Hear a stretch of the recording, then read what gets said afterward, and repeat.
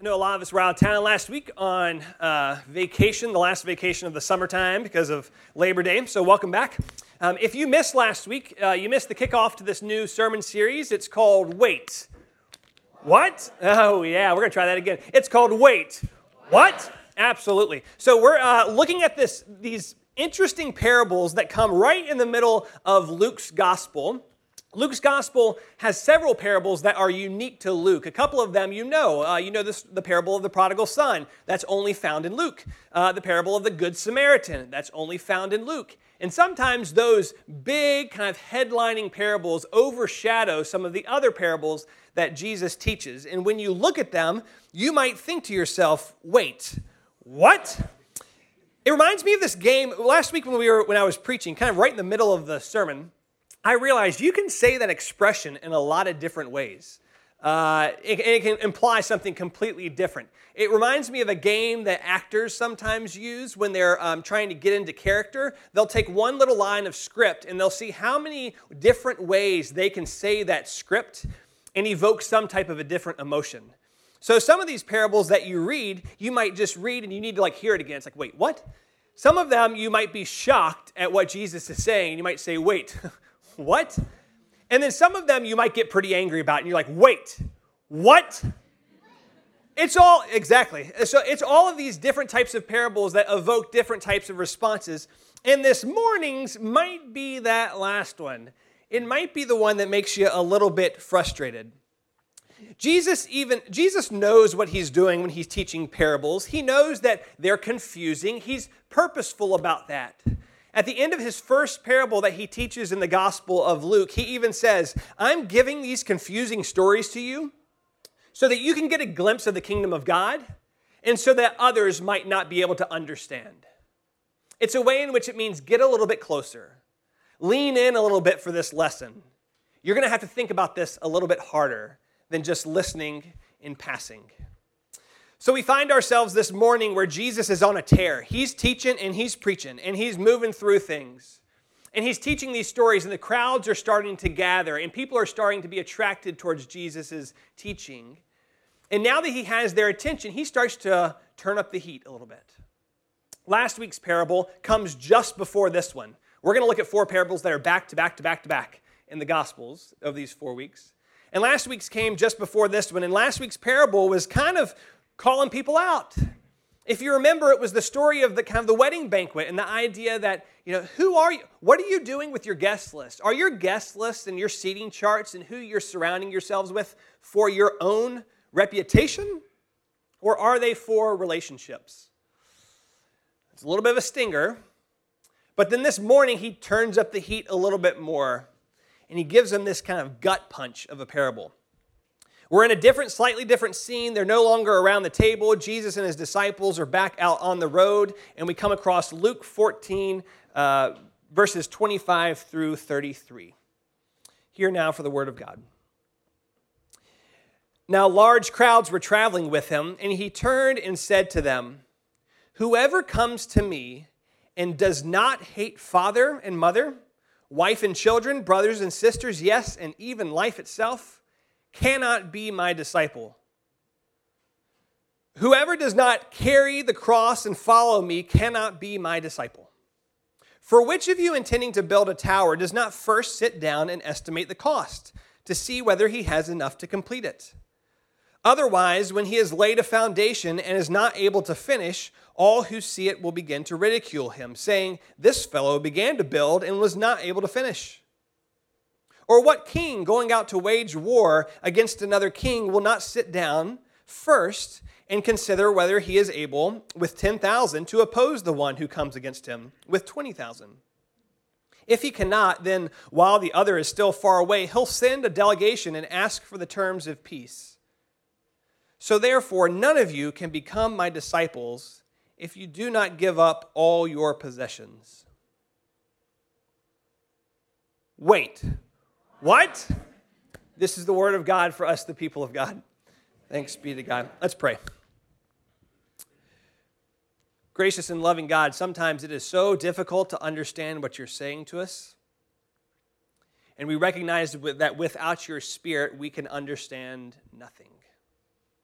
So come now into this space and fill our hearts and fill our minds. And may the same Spirit that moved at the time of writing this scripture be present among us now in the time of hearing it.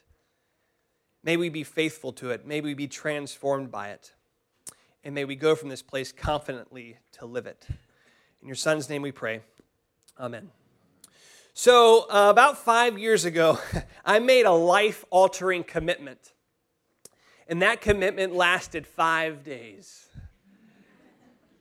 I was alone. I was living by myself in an apartment in Durham, and I was working for the Duke Admissions Office. And during the months of December to March, we worked from home, and all we did was read applications for about 10 hours a day, every day, in front of a computer screen.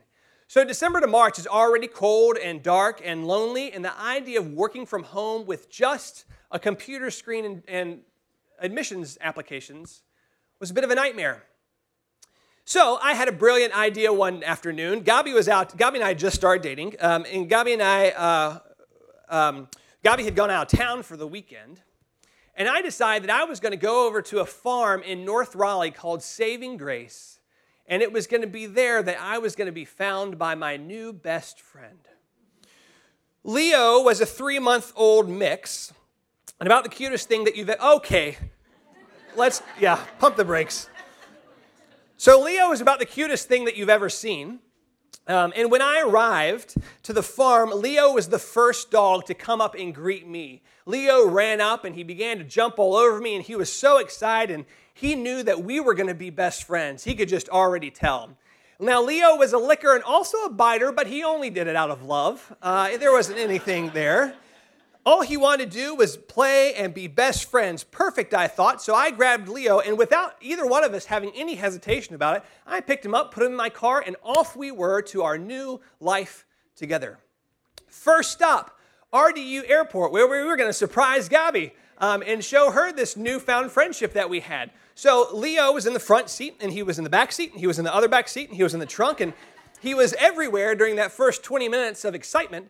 And we get to the terminal, and there's Gabi, and she can see all of the joy and excitement that's just kind of coming out of this car that she stops dead in her tracks. Gabi's enthusiasm for this left her speechless. So speechless that she didn't talk to me the whole way home.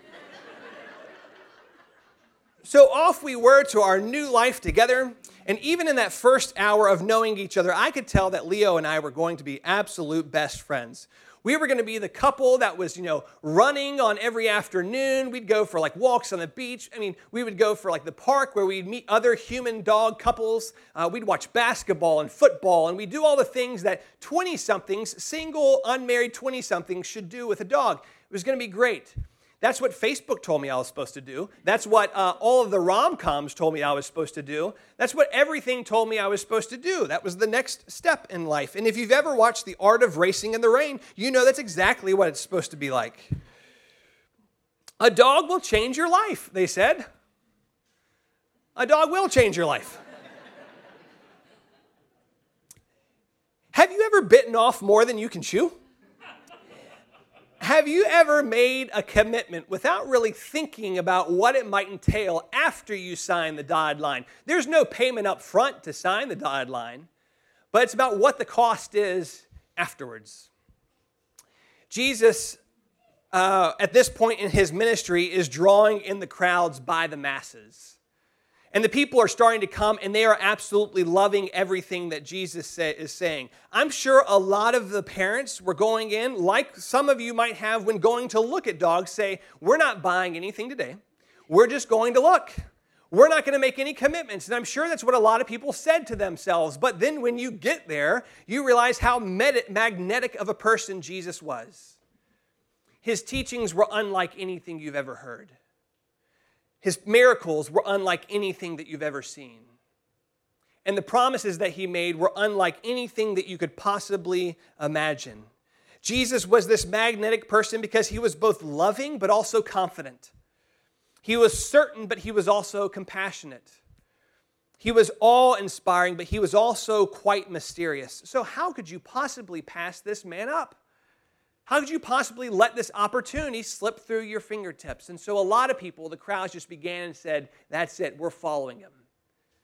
Giving up everything and starting this new life together. Jesus gets a sense that some of the people in the crowds were just trend chasers. They were just people that were kind of following the next best thing. They were the people that had just kind of signed the dotted line without really thinking about what this was going to cost him. One of the things I love about Luke's writing about Jesus, Luke's version of Jesus, is that Luke's Jesus is a little bit more bold, a little bit more honest, a little bit more forthcoming about things. He's not like Mark and Matthew's Jesus, who is like, come follow me and I will make you fishers of men. He's not like John's Jesus, who's mysterious and says, come and see, that kind of alluring thing where you're just like, ooh, that's tempting. Luke's Jesus is a little bit more like, follow me and you're going to be fishers of men. And it's going to cost you something. Are you sure that you want to do this? Are you sure that you're ready to make that next step? This could hurt a little. This might upset some people. It's no wonder that Luke's Jesus is the only one who's run out of town by his home crowd. They almost pushed him off of a cliff because Luke's Jesus is a little bit more blunt about how it's going to be. So it's no surprise that at the peak of Jesus' ministry, of his teaching and preaching and miracles, he wants to slow down everyone and say, not so fast, bandwagon fans. Let's take some time to think about this. In this series of parables, Jesus lays out the terms and conditions of what it's going to take to become one of his followers. He's straight up. In the short passage that we just read, 3 times Jesus says something to the effect of, whoever comes to me and does not do blank cannot be my disciples. You have to do certain things. It requires something of you. Yes, you can follow me. You can sign the dotted line, but the cost comes after you begin to follow. It's just like a builder who, when they build a tower, the tempting and the allure of building a new building, it's great and it's fancy, but if you're a builder and you haven't thought about what it's going to cost you from start to finish, you might as well not even pour the foundation. Or if you're a king going into war, you might get all amped up and jacked up about how excited it's going to be to kind of overthrow whatever it might be that you're overthrowing, to defend your camp, to defeat the enemy. But if you don't have the troops, if you're not ready, if you haven't considered the costs, you might as well not even dust off your shields. A dog will change your life, they said. But if you don't have a dog crate, if you don't have food, if you don't have a leash, if you haven't considered that dog might chew through all of your shirts, all of your cords, all of your rugs, everything, don't even go to the farm. Because a dog will change your life. Following Jesus will change your life, but it will also change your life, if you know what I'm saying. How does it change your life?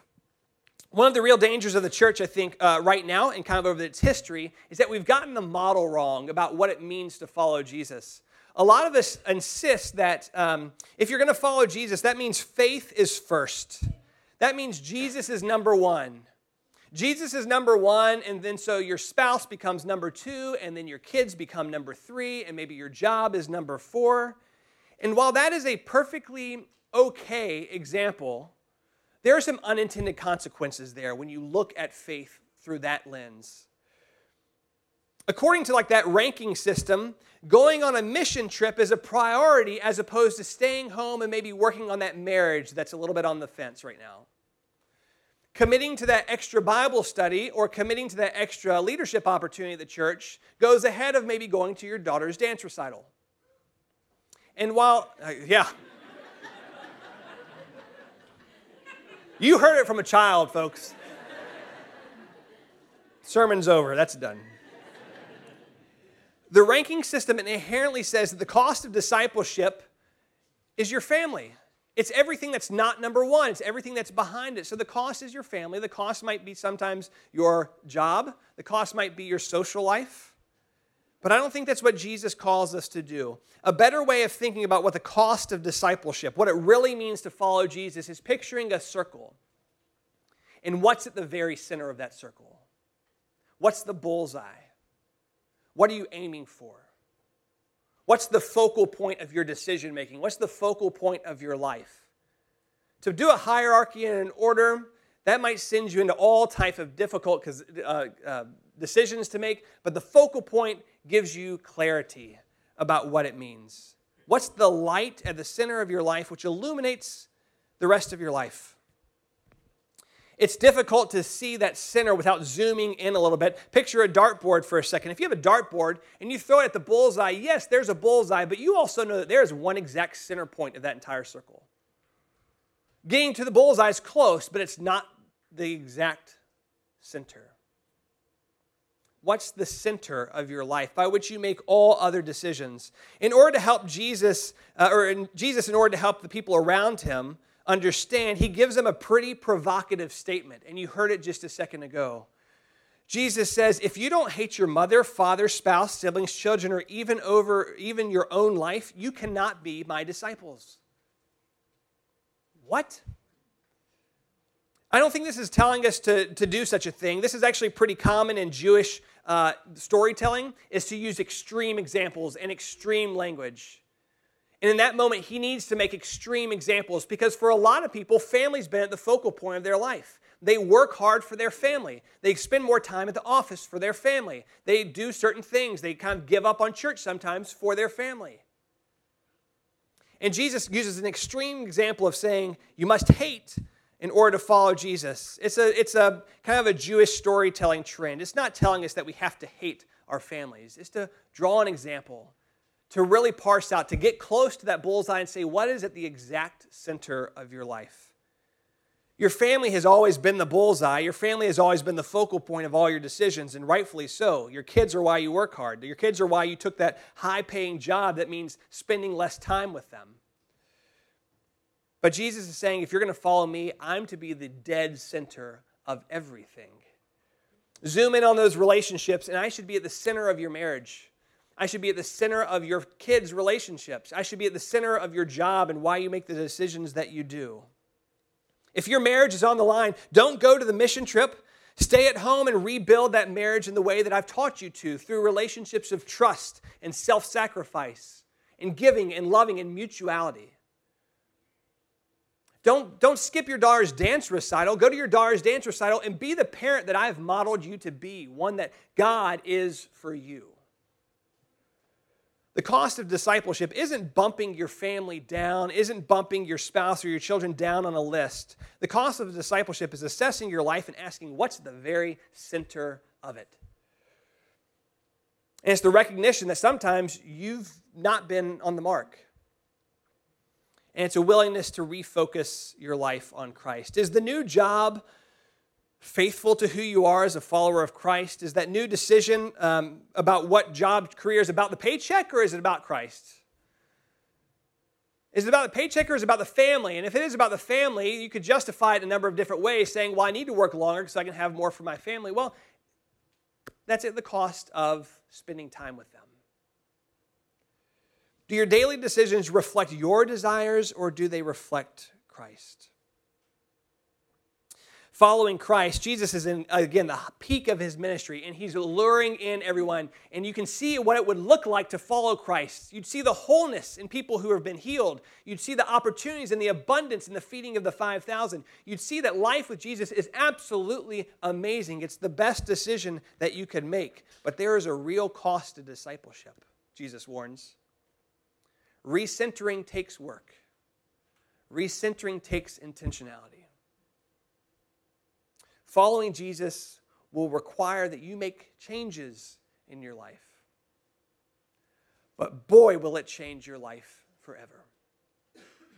Amen.